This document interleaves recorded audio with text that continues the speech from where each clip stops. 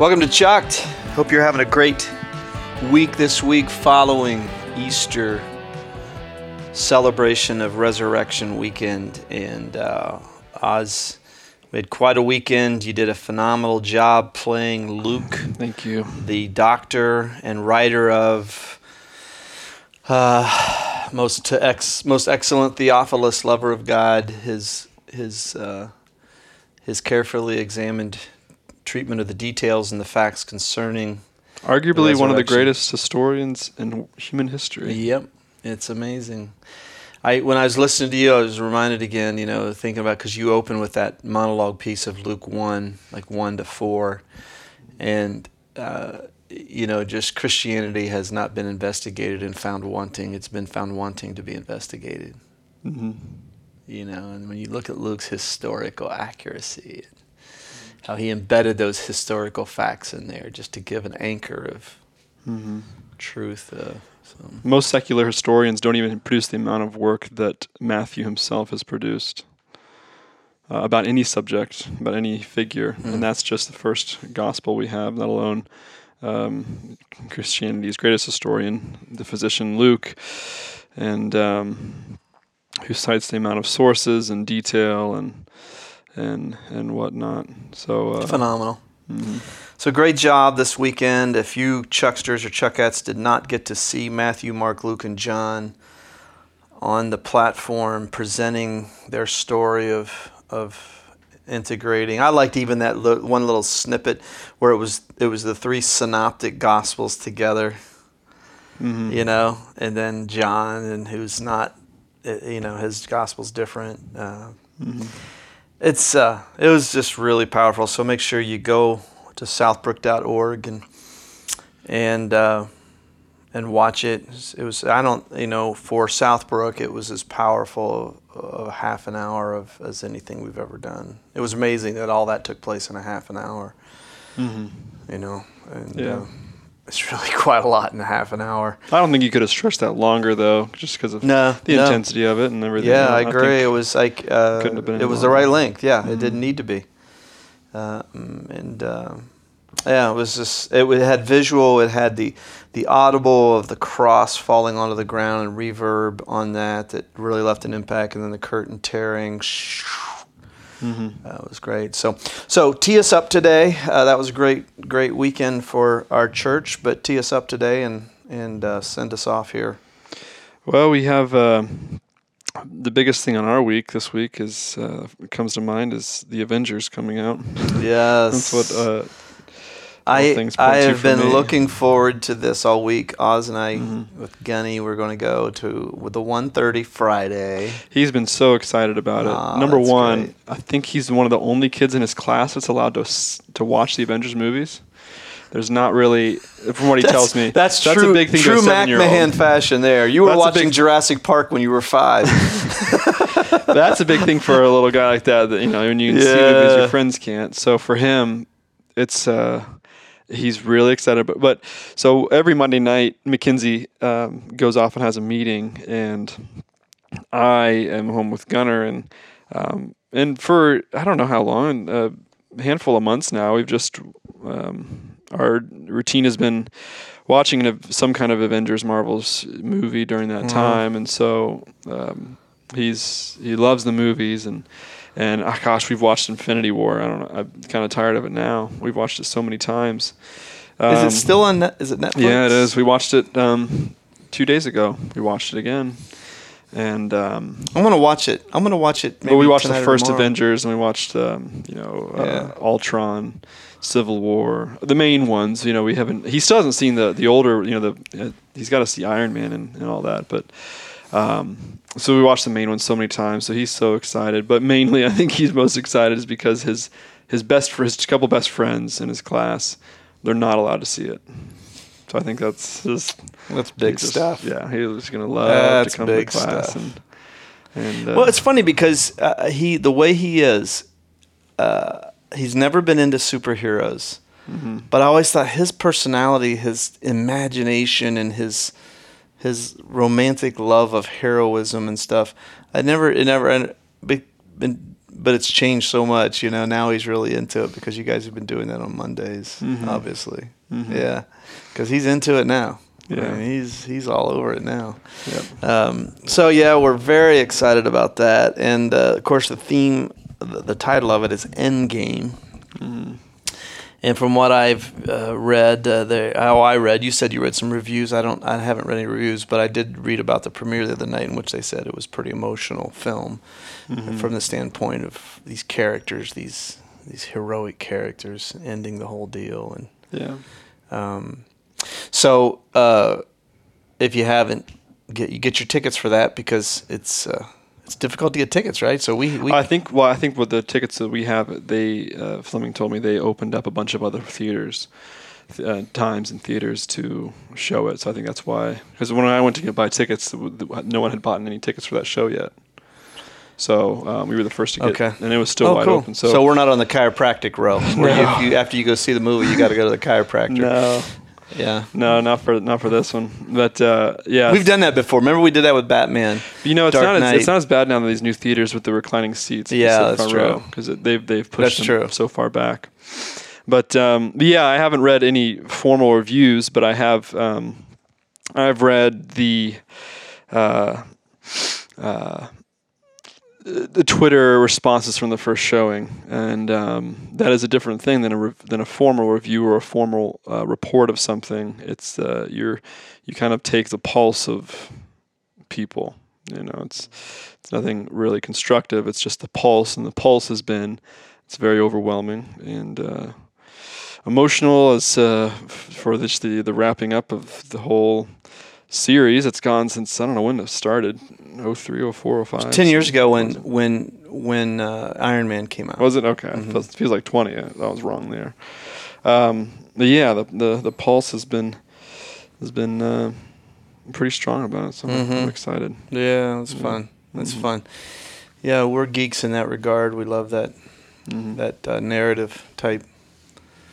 Longings of the human heart shown through superheroes. We have these longings that there's something whether, and I always go back and forth whether it's allegorical or it's literal, but there's something about especially this Marvel universe. There's obviously majority of it is very cosmic, and that can seem hard to relate to sometimes, but they've gotten better with each one, especially when the last one, Captain Marvel, the cosmic battles there, and Captain Marvel was amazing, by the way. No, it was great. It was amazing. Yeah, it was a little bit of a fine wine movie. Of the more you thought about it, the more you sat with it, the better it got. But as soon as that scene where she gets up as a little girl is available, I'm going to show that. Especially at Players Box, because it's just like, oh man, that got me. That choked me up. And I think I see the significance in a lot of these Thor, even Guardians, these angelic figures fighting in the cosmos. Captain Marvel, there's this, and I think it's in the trailer for the last Avengers Endgame, asking where Captain Marvel's been, and she's been off fighting, in other universes, and it's like Michael, Yeah, it's like Michael. Yeah. So part of this, what drew me to Luke, and part of this past weekend, Easter weekend, and the live monologue parts we did. And my hand in writing that with Jordan, who produced the whole weekend, and it was all her creative idea, was selfishly I wanted to be the one who orated and wrote out this very tricky but crucial part of this whole weekend, which is Saturday. What was Jesus doing in between the crucifixion and walking out of the tomb? And I don't know if it's in our it's a lack of imagination or a little bit of a fear to suppose too much into literally imagining things, figuratively imagining things, but what was he doing when he descended into hell? And that's just a fascinating idea of what did he do when he finally unsheathes the sword and descent into darkness with his band of angels, and so that part of it, there's something that I always take into this that helps with maybe the Marvel stuff and the just these. It's physical, but it's spiritual. It's composed of physical, but animated by the spiritual. It's in the cosmos. It's human, but not. It's the merging of these worlds. It's this heaven and earth reality, and so and that going into the cosmos, and then the cosmos responding to this figure, and so that's I like the Avengers coming out within this time period of where is Christ now? What is he doing now? Well, he's interceding on our behalf. He's fighting the battle still, and warring with us and praying with us. We don't know where he is. Yeah, we can't see where he is, but it's not too far, and it's just on the other side of things, and so. Yeah, I kind of wanted to have selfishly some more control of that too, and I thought it appropriate with Luke just having. But you're sounding like a preacher now. Maturation of his interpretation of Christ, and but yeah, that's just such a. Well, I think that's you're hitting it for me. I know these figures in the Marvel universe are angelic. That's what they are. These warriors, and that's where when you play with your imagination and the merging of the worlds. Mark includes that after the wilderness tempting, that Jesus was with the wild beasts and angels came and attended him. I mean, like, golly, man, my imagination can go crazy, with that. I think it's what's drawn me to Batman too, is that Batman descends into darkness to do good. Yeah. He doesn't surround himself with good. He becomes he by death tramples down death. Yeah. He goes into the dark, and his method's a little different than Jesus, but a little bit. Yeah. Yeah, but it's fascinating. And it's a constant thing in our life. In intersecting the kingdom with people's challenges and problems, including our own, the constant awareness of what Ephesians 6 says is our battle is not against flesh and blood, but against the rulers, against the authorities, against the powers of this dark world, and against the spiritual forces of evil in the heavenly realms. So when I have marital conflict, it's not my spouse is not the enemy. There is an enemy that is warring against our souls, Peter said. And the constant vigilance it takes to keep your armor on, to keep your guard up. And I'm not one who sees a demon behind every bush, but I'm fully aware as I can be at this age of having seen things that, there's a battle going on in the heavenlies that is very real, that merges with this world on occasion. And we see it played out in the dramatic problems of our era, of our generation. And I think, you and from your earliest years, especially with the Lord of the Rings trilogy, you read that when you were like 6. I mean, it was crazy. You read that whole big. I don't know, how old were you? Like 10 or 12 or something? 11. Yeah. Okay. I was like, it felt like what is this guy? I don't know if I could read at 6. Yeah. What is this guy doing reading it? But you just loved that, that battle, that warrior deal, and life is not a playground; it's a battleground. It is, and so unpack for the Chucksters and Chuckettes. Then, what will be your mechanism? So when we watch a movie, we're not just watching it for entertainment value. We're watching it for its spiritual value. It's not a movie or anything I watch where I'm not seeing it through the lens of how does this express human desires that are expressed through the scriptural narrative, and how does this reflect the spiritual battle that gets integrated with the human narrative all the time. So for you, how will you watch Avengers Endgame on Friday? You'll be involved with it on how many levels and how many points of personal commentary and application, etc. Yeah. Well, I don't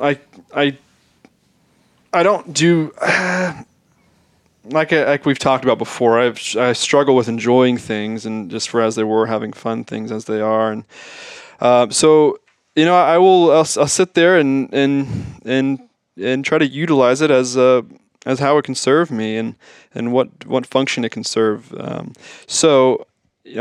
very thankful for that we have such great stories and storytellers from anything from that Steinbeck can tell us to Jon Favreau, and all in between. There's so many ancient parables that are told through the New Testament that we don't really know where they got their root, their origin. Parable of the sower or the prodigal son, and all these things. But as the rabbi would be telling these things,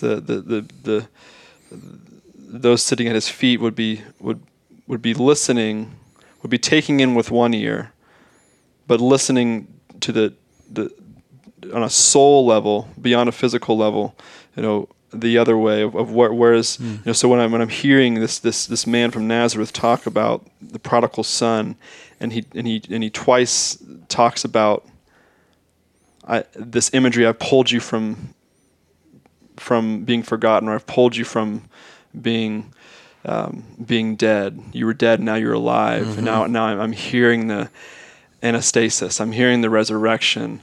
And this man is telling me something beyond just the details of this story. So how do I take this beyond just the details of this story? That father should be nice. Yeah, like a good guy should win. Yeah, what is it? What's deeper beyond this? And that's what what that ears to ear, hears, eyes to see. It's not literally the words and. Yeah, let the reader understand. I mean, I think that's the most. I kind of was dwelling on that this whole weekend at the Easter of just let the reader understand. And Mark saying that, just let the, and Jesus's words and if given the choice between taking something like the prodigal son as an application to just a better way to live your life as a parent, or to take it as a strong statement that this man is the Messiah, it is in that context between those two wrong to take that as just a nice application for when be forgiving and all this, but no, this is more of what it points to. Let the reader understand the real meaning of this. So when I look at the Avengers, I try to let the reader understand and look at it in this way of this cosmic battle of what does good versus evil look like in a new way, and that's what I mean about like literal or figurative, allegorical. We get so much imagery from in Scripture of beasts and angels and what they may or may not look like and all this stuff. And that all comes from their own mythological stories and Paul pulling from Greek mythology or Greek poetry. And so, I think, and that's where I'm thankful that we have the same way to look at Thanos and to look at, and that's fun. It's great that they use, Greek language for so much of this stuff too. Yeah. Well, it's just so fascinating. We're talking about doing a series on this, the essence of the necessity, I should say, of imagination in the faith journey, and it's the necessity of imagination in reading ancient literature, like Scripture, and this is the downfall of religious legalism on this level alone, that when we make a journey with God a checklist, we're totally shutting off, especially the Hebraic mindset of imagination. Let the reader understand. Let the hearer understand. Hear beyond the lines in the sentences. In John chapter 14, Jesus gets into this, and I was reading commentary yesterday as I was teaching on John 14 yesterday at Pizza Paul and Mary. And he talks about this transference of God that Jesus did because he embodied God in the flesh, right? He was God in the flesh. He says, if you've seen me, Image you've of the seen the invisible Father. God. Yeah, the image of the invisible God, Colossians 1. And just to read this, I want to hear your comment on this. Dr. Lewis Muirhead said of that great interpretive scripture, A.B. Bruce, whose writings I've read a lot down through the years, that people came to see in the man the glory of God. And this is certainly what Jesus did, that he was the ultimate embodiment of the glory of God that transcended and came through his teachings. It came through his teachings. So it wasn't just the weight of the words he used. It was all that put together and the way it was delivered that you could see God in him so vividly. And that of course, that's how we're all to embody God, is that people see, not just in the words we say, but how do we say them? How do we communicate? And I don't know, I just thought it was fascinating as you're saying that it just requires I'll tell our listeners who struggle with faith, once you have the freedom to use the right side of your brain, you'll see God in more places. You'll see the glory of God transmitted through story, And you remember, you're old enough to remember when Harry Potter came out and it was all evil and there were Christians, evil, evil, evil. It's about witchcraft. And the same thing happened with C.S. Lewis when he wrote the Chronicles of Narnia. It was leveraging witches and such. And now it's beloved Christian literature. And when actually Harry Potter was merely allegory, using the powers of darkness battle against the powers of good to communicate truths. Does that mean that everything within it is accurate? I suppose not. But and I just can't emphasize that enough. I know for you and myself the blessing of using the right side of your brain in your faith. What does it take to have that, though? Because I think it takes energy to want it, right? You got to want to see beyond the letters, to hear beyond the words. The weightiness of the rabbi as he communicates parable, as he communicates movie, Avengers Endgame, to see beyond that. And it gets into a lot of theological discussions about, for us, we chose years ago to remove the sacred secular line. There's Christian work and then there's non-Christian work, and you shouldn't listen to non-Christian work. And okay, this movie's a little more acceptable because we think the director was a Christian, and and so it gets into that. We eliminated that and said, hey, truth is truth. And we're going to look for the revelation of truth, measuring against the ultimate standard of truth, Jesus himself. And I just think this whole discussion is fascinating because it gets into a theology of movie watching. It does. A theology of book reading, a theology of painting observings, things like that, and the longings of the human heart and how they may intersect with God's presence in the kingdom are all around us. They're all around us. Yeah, and say that 22-year-old guy who just finished college is out there and he's reinvesting his journey with God and he's trying to get that catalyzed. How can he use Endgame this week? How can he use that? The first thing that comes to mind is two different not two different. There's two different moments that come to mind, but there's a lot of moments where I think this comes across, and a lot of different times. It's difficult, I think, for the agnostic. One of the struggle for the agnostic is to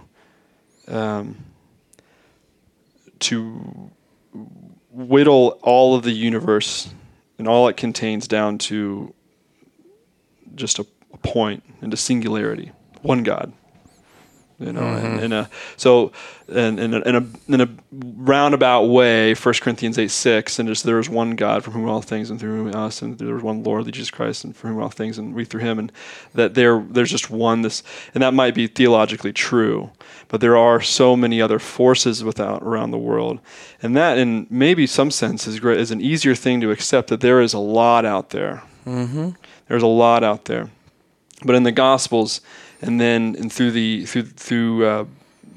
apostles, Paul and the fortune-telling young girl, the slave girl, what is it when they're in the presence of someone carrying the Spirit?